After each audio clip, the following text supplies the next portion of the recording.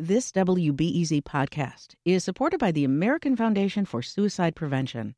Suicide is a topic that hides in the shadows. It's time we talk away the dark, learn how to spot the warning signs for suicide, and how you can have an open, caring, real conversation to help save lives. Visit the American Foundation for Suicide Prevention to watch the new short film and learn more at afsp.org/talkawaythedark.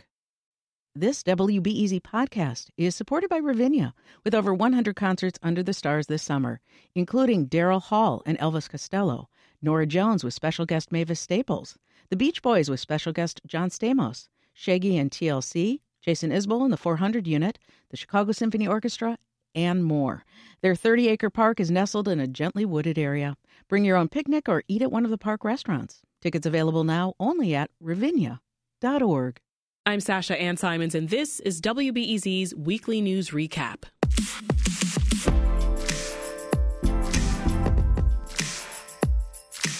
It's Friday. We made it to the end of another week. But don't clock out just yet. First, we got to catch you up on the big local and state news that you might have missed. Stories like these. A tentative deal to decide the boundaries of Chicago's aldermanic wards. This proposed map would secure 17 black majority and plurality wards, 14 Latino majority wards, and create the city's first Asian American ward. Illinois State Representative Cam Buckner wants to be mayor of Chicago. Buckner's the third person to challenge incumbent Mayor Lori Lightfoot. Buckner says he has a 4-star plan to bring Chicago back, a reference to the city's iconic flag. And we have a wonderful panel with us to give us the scoop. Brandis Friedman is a correspondent with WTTW and host of Chicago Tonight. Jacoby Cochran is the host of the CityCast Chicago podcast, and Mariah Woelfel is a WBEZ city government reporter. Let's get right into it. A new person has thrown his hat into the race for Chicago's mayoral race, Illinois State Representative Cam Buckner. Brandis, you talked to Representative Buckner yesterday. What's his story?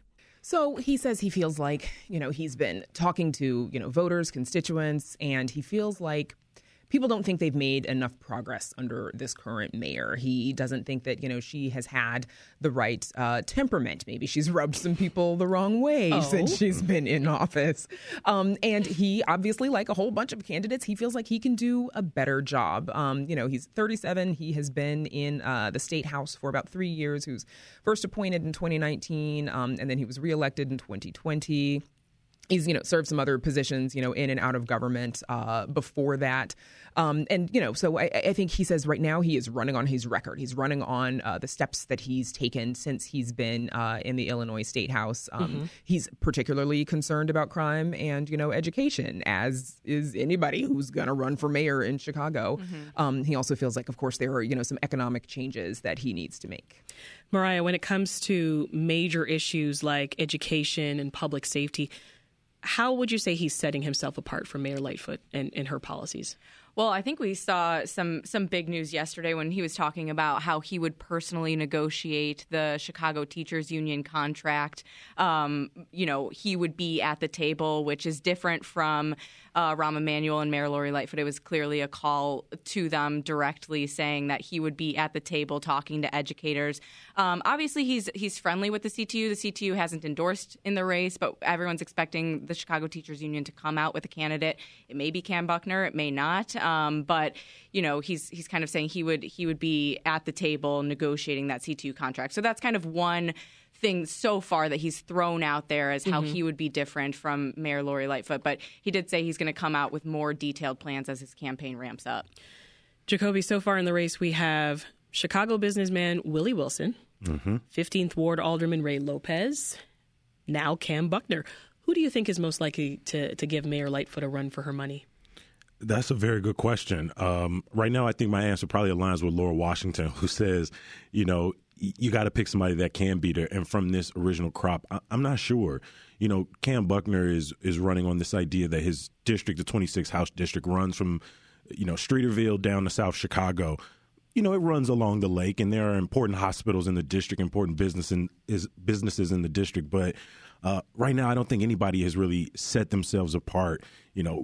You can't say there is a job that is a great prerequisite to be the mayor of Chicago. So to say, what have you done to put you in this position. I don't think any candidate will be able to run on their previous positions, but I definitely think Cam missed an opportunity by going to Teapot Brewery. The owner said, I don't know who he is, and I don't know what he stands for, and I don't know if that was the best place, even on your birthday, to announce you running for mayor. So right now, I'm not too excited about any of the names I'm seeing. Yeah, well, Mariah, he says that he wants to see a community policing approach, where the police department doesn't really focus on certain neighborhoods at the expense of others. Any thoughts on that?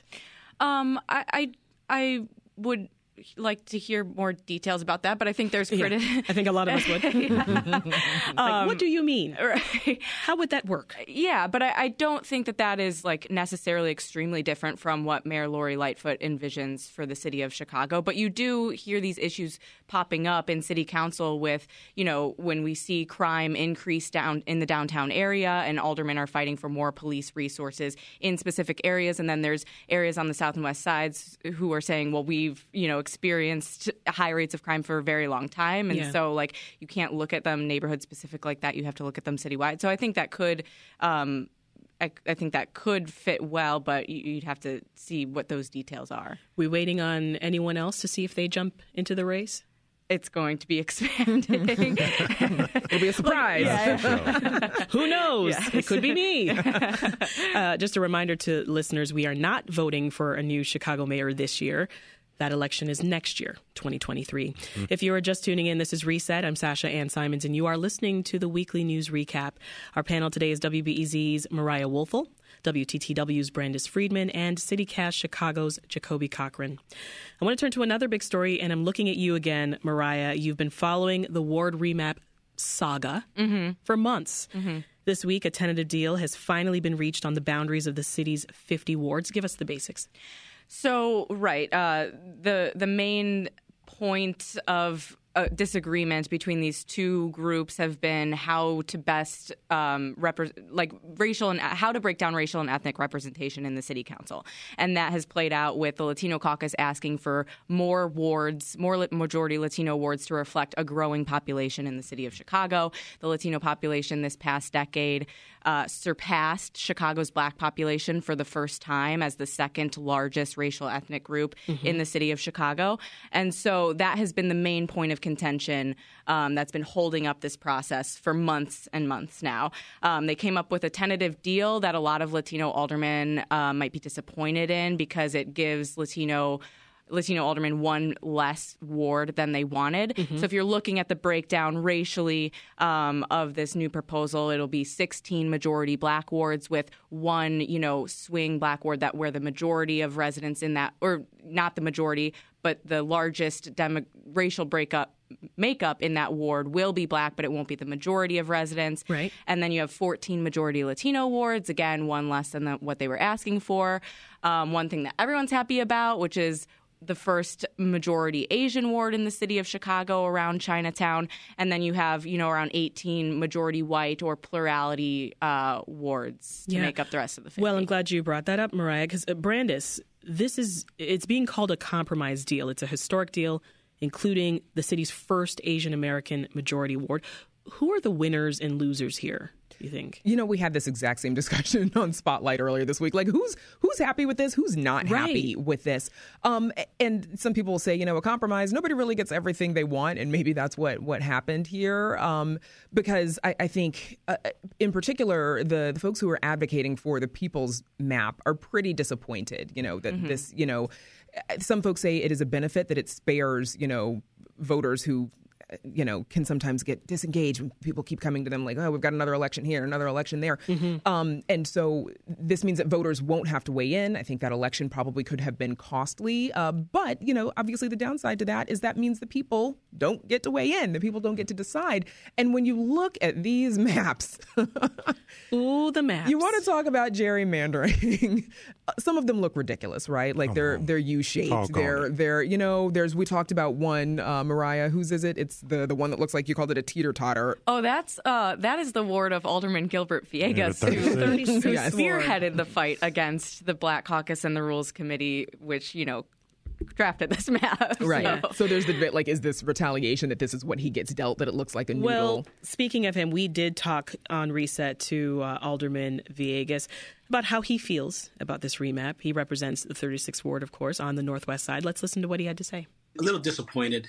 I mean, this is a loss for Chicago, a loss for fair map advocates, and quite frankly, a loss for the Latino community. Chicago's Latino population has grown for the second decade in a row, really just being 40,000 away from being a plurality in the city of Chicago. Jacoby, what do you think?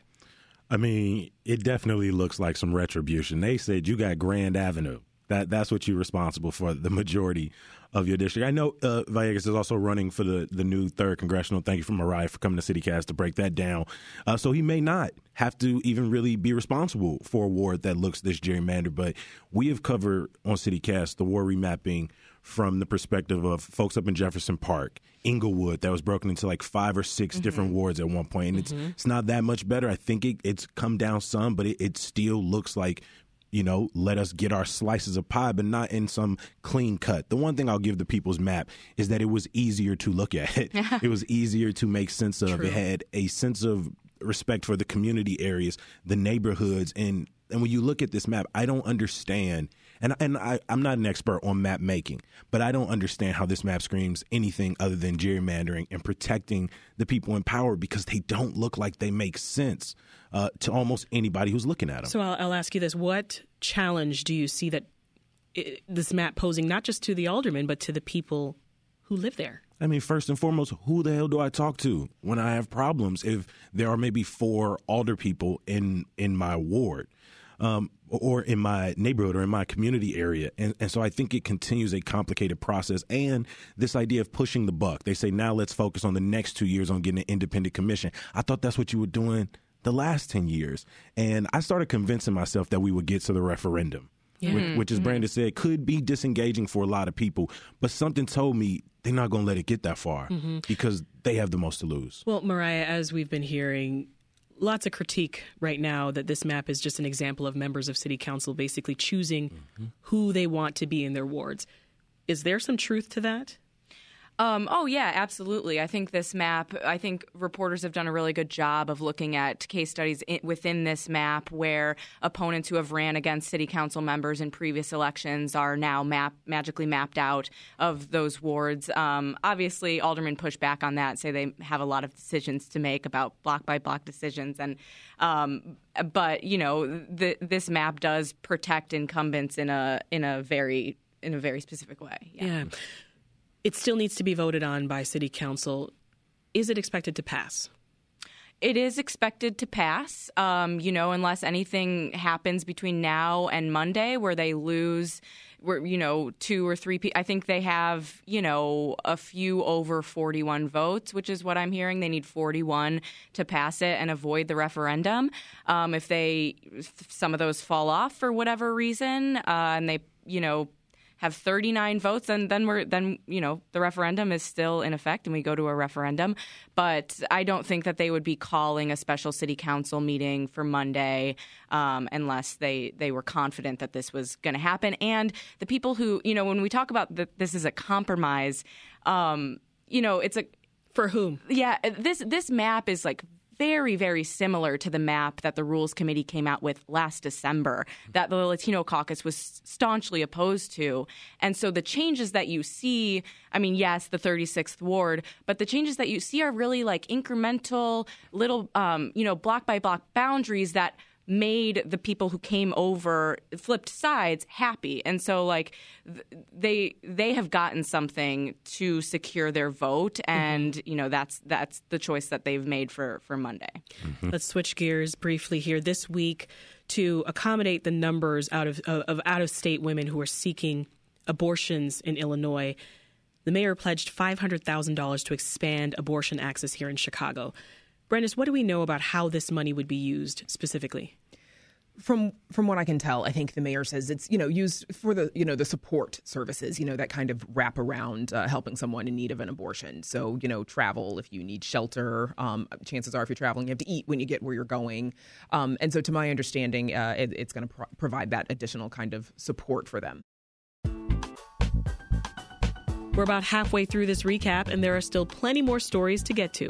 Chicago aldermen have voted down an ordinance to keep the city from shutting off water to any homes behind on their bills. City officials said the ordinance called for water infrastructure improvements that were too costly. President Biden visits Illinois today. The president wants to put a spotlight on the spike in food prices. The president's visit comes on a day of mixed inflation news, and as many American consumers struggle to pay for essential goods. We have to keep investing in our farmers to reduce the cost, to reduce prices to consumers. Let's get right back into it. Brandis, President Joe Biden was in town this week, and he had a message for farmers about the role they can play in lowering inflation. Tell us about that. Right. He says, farmers, obviously, they are feeding this country, but also, feeding the world because of what is going on in Ukraine. Everybody who's been to the grocery store or bought food lately, which is all of us, know that the price of food has gone up. And so he was acknowledging the importance of the work that they do and recognizing the difficulties there. And, while he was in town, he also, came through Chicago and talked about some other things with regard to infrastructure and touting the infrastructure legislation that was passed back in November and what that's going to do for Chicagoans. Yeah, and Mayor Lightfoot was in Texas. And wasn't there to greet him. Yeah, wasn't there to greet him. You know who was Cook County President Toni Preckwinkle was there to get her FaceTime. Yeah, the mayor Toni be everywhere. I see her walking her dog about 3 times a week in Hyde Park. Toni gonna be there. She is not missing it. The president was there to greet the president. But the mayor had, we're told, it was a pre-planned trip already to Texas, for some fundraising and, I think some more campaign-related activity, less, official Chicago mayor business. But it's a little strange, right? The president comes to Chicago and her campaign couldn't rearrange a little something so that she could delay that trip because don't you want to get your FaceTime with the president and, get in his ear about whatever federal funding or support, especially going into the summer. Maybe you want to talk about, what the DOJ can do to support Chicago. And so I thought it was interesting that she wasn't there, but maybe, I don't know, maybe she has other opportunities to talk to the president and this wasn't necessary. But you'd think that at least, it's a matter of optics, right? I mean, come on. Yeah. The president also vowed to fix the lead pipes in Chicago using union labor as part of the huge infrastructure package that passed last fall. Let's listen to that. Mayor Lightfoot talked about how Chicago has lead service pipes, more lead service pipes and drinking water than any other city in America, affecting nearly 400,000 Chicago homes. And guess what? That lead causes brain damage, particularly to kids in those pipes. The law is going to fix that because every American deserves to be able to turn on a spigot and drink clean water.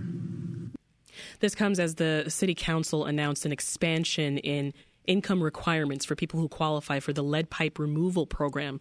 So, Brandis, first of all, can you tell us about that? Well, yes, and first the mayor, she still got a shout out from the president there, even though she wasn't present. Was that coordinated? Might have been. Maybe, exactly. Just I don't need to be there. He'll shout me out. The city has this lead pipe removal replacement program, but you have to, only low income families qualify for it. And if the lead in your water, if it is tested and shown to have a high level, then you can qualify for it. So anybody else who, makes above that salary threshold, I think it's $80-something thousand for a family of 4, then they have to pay for it themselves. The problem with that, though, is that the city mandated use of lead pipes until 1986. So now it's your responsibility and you've got to pay for it.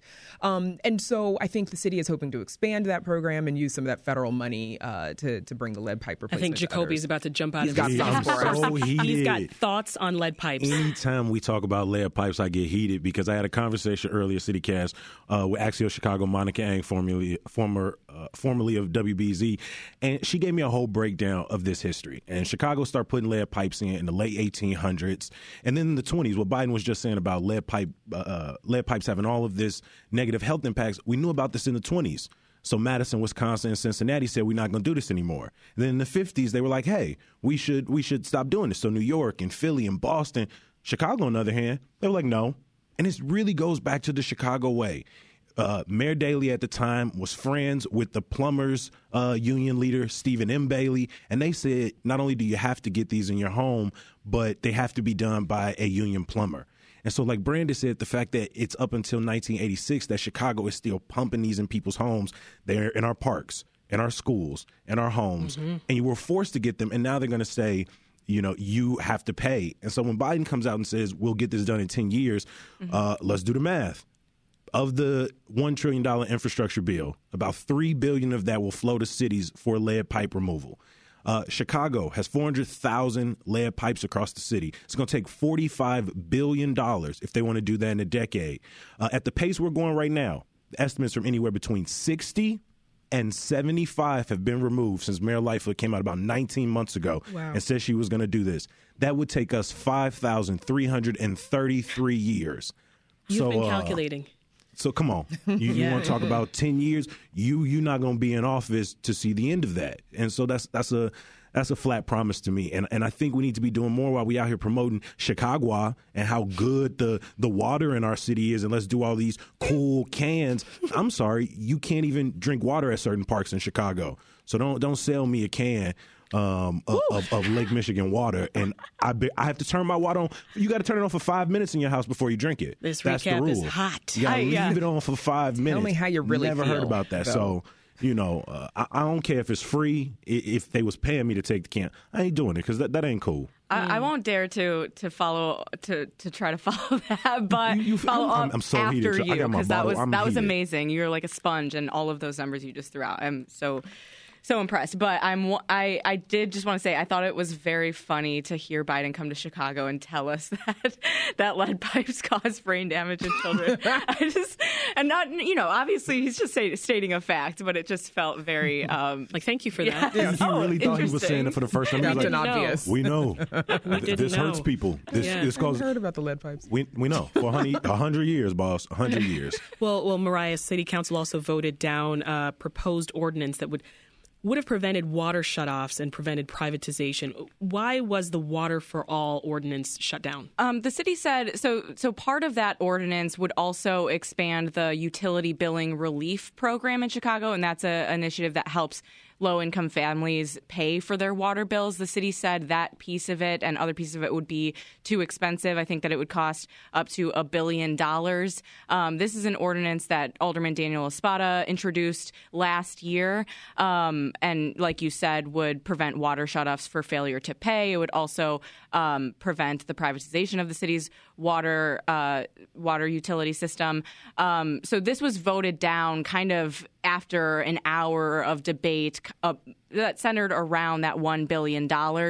I think Alderman Espada kind of tried to amend that in real time, and it just didn't get enough support. It failed 8-5. But there is another ordinance that Mayor Lori Lightfoot introduced last month that's similar but would not expand the utility billing relief program, which is a huge complaint of activists who have been working on this.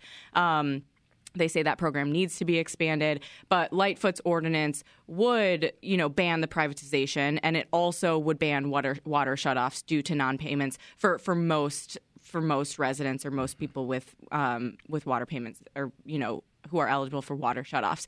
And so that ordinance, if I'm remembering correctly, there's been so much news in the past month. I think there's going to be 3 city council meetings in May, but was sent to the Rules Committee by an alderman who supports the Water for All. Obviously, we all know the Rules Committee is where legislation can go to languish. Not always when it's the mayor's legislation, but that ordinance is still in place, so we'll see what happens. Unless you're trying to sue gangs.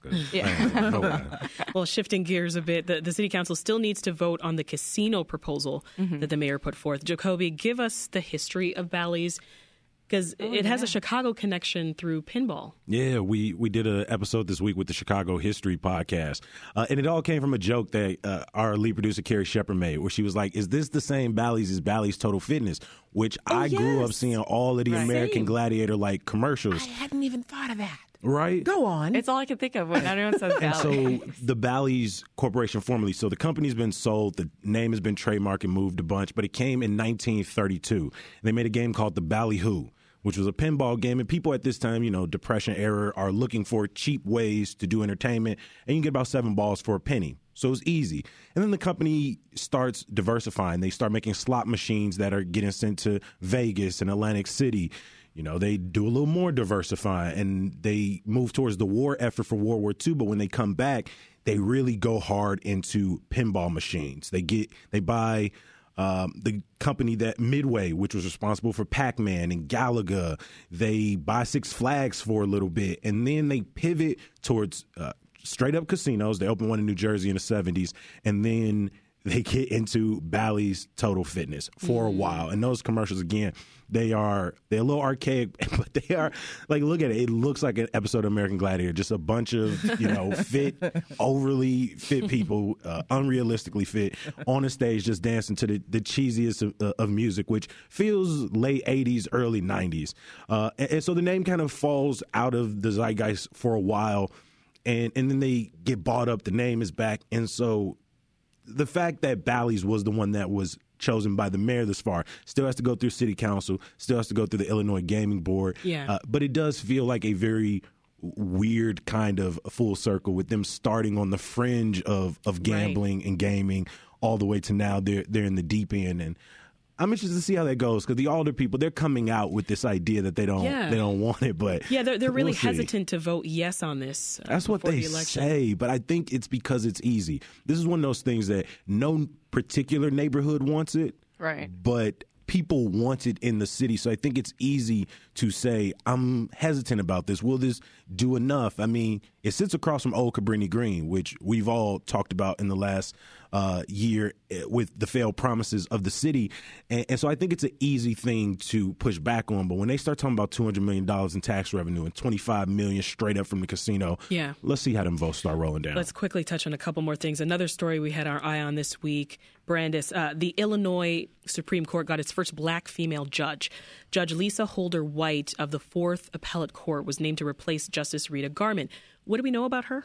So, as you just said, that's the court that she comes from, and I think she will take over in July when Rita Garman finally steps down, and there's the tradition that, the outgoing justice gets to choose the incoming justice. She's from downstate. I can't remember. I think she's originally from Decatur. She's a Republican, which I still kind of grapple with calling a judge a Republican, but it's always weird, yeah, it's weird, right? But downstate Republican, first black woman to serve in the position. Yeah. Did you catch the story? I did. Anybody else? I did. We were talking about it in our kind of newsletter meeting with Sydney, and it's just one of those things where it's you're happy for her, you're happy for her family. Yeah, I'm always cringy when we start talking about first, right? Yeah. First black woman Jacoby, to do this, first black man. We are still having major public institutions where black people are still trying to get in. Mm-hmm. And I mean, I just sat down with Alderwoman Nicole Lee, and I had to keep referring to her as the first Asian American woman in city council. And while, again, I celebrate that, and I celebrate all these moments, it is deeply uncomfortable. And I imagine for the people who are achieving this, it's deeply uncomfortable. Any thoughts, Mariah? And you're saying it's deeply uncomfortable because it distracts from talking about policy or their actual work, or because it's deeply uncomfortable that that we are just now in 2022 and it's a first. It's deeply uncomfortable that we're still here and it's a first, and the way it gets played up as a distraction because it ends up putting people on a pedestal. Tokenism a little bit. Exactly. And people now are forced to represent entire groups.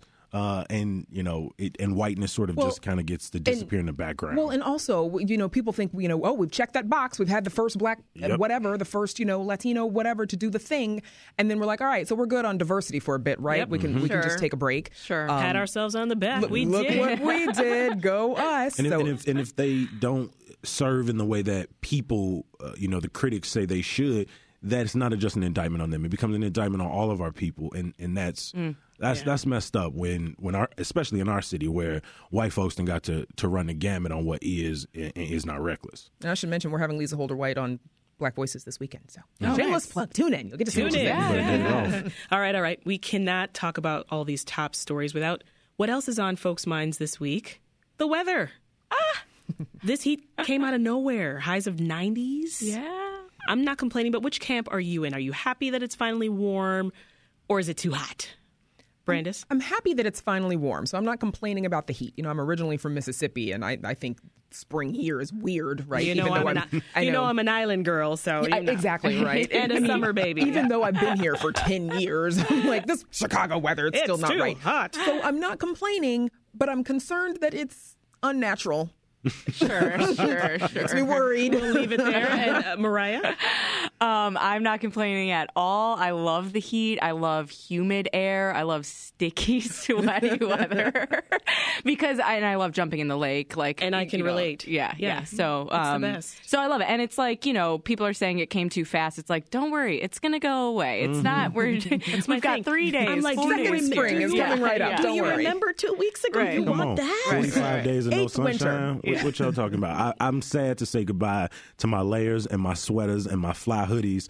But I'll see y'all again in September. Yeah, Exactly. It's coming. Don't worry. We'll leave it there. That's all for the weekly news recap. Our thanks to CityCast Chicago host Jacoby Cochran, WTTW host and correspondent Brandis Friedman, and WBEZ city government reporter Mariah Woelfel. Thank you, everyone. Have a great weekend. You too. Yeah, I appreciate you.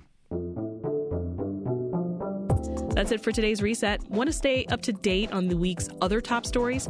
Stick with this podcast and stop by every weekday afternoon when we drop a new episode. I'm Sasha Ann Simons. Thanks so much for spending your time with us, and have a great weekend. We'll be back Monday with an all-new Reset.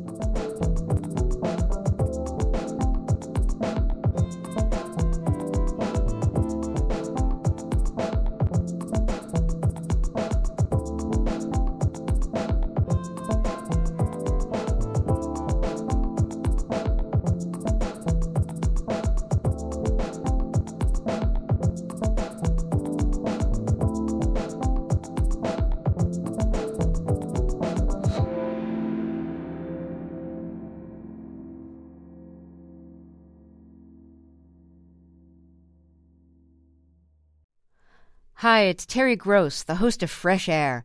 We bring you in-depth, long-form interviews with actors, directors, musicians, authors, journalists, and more.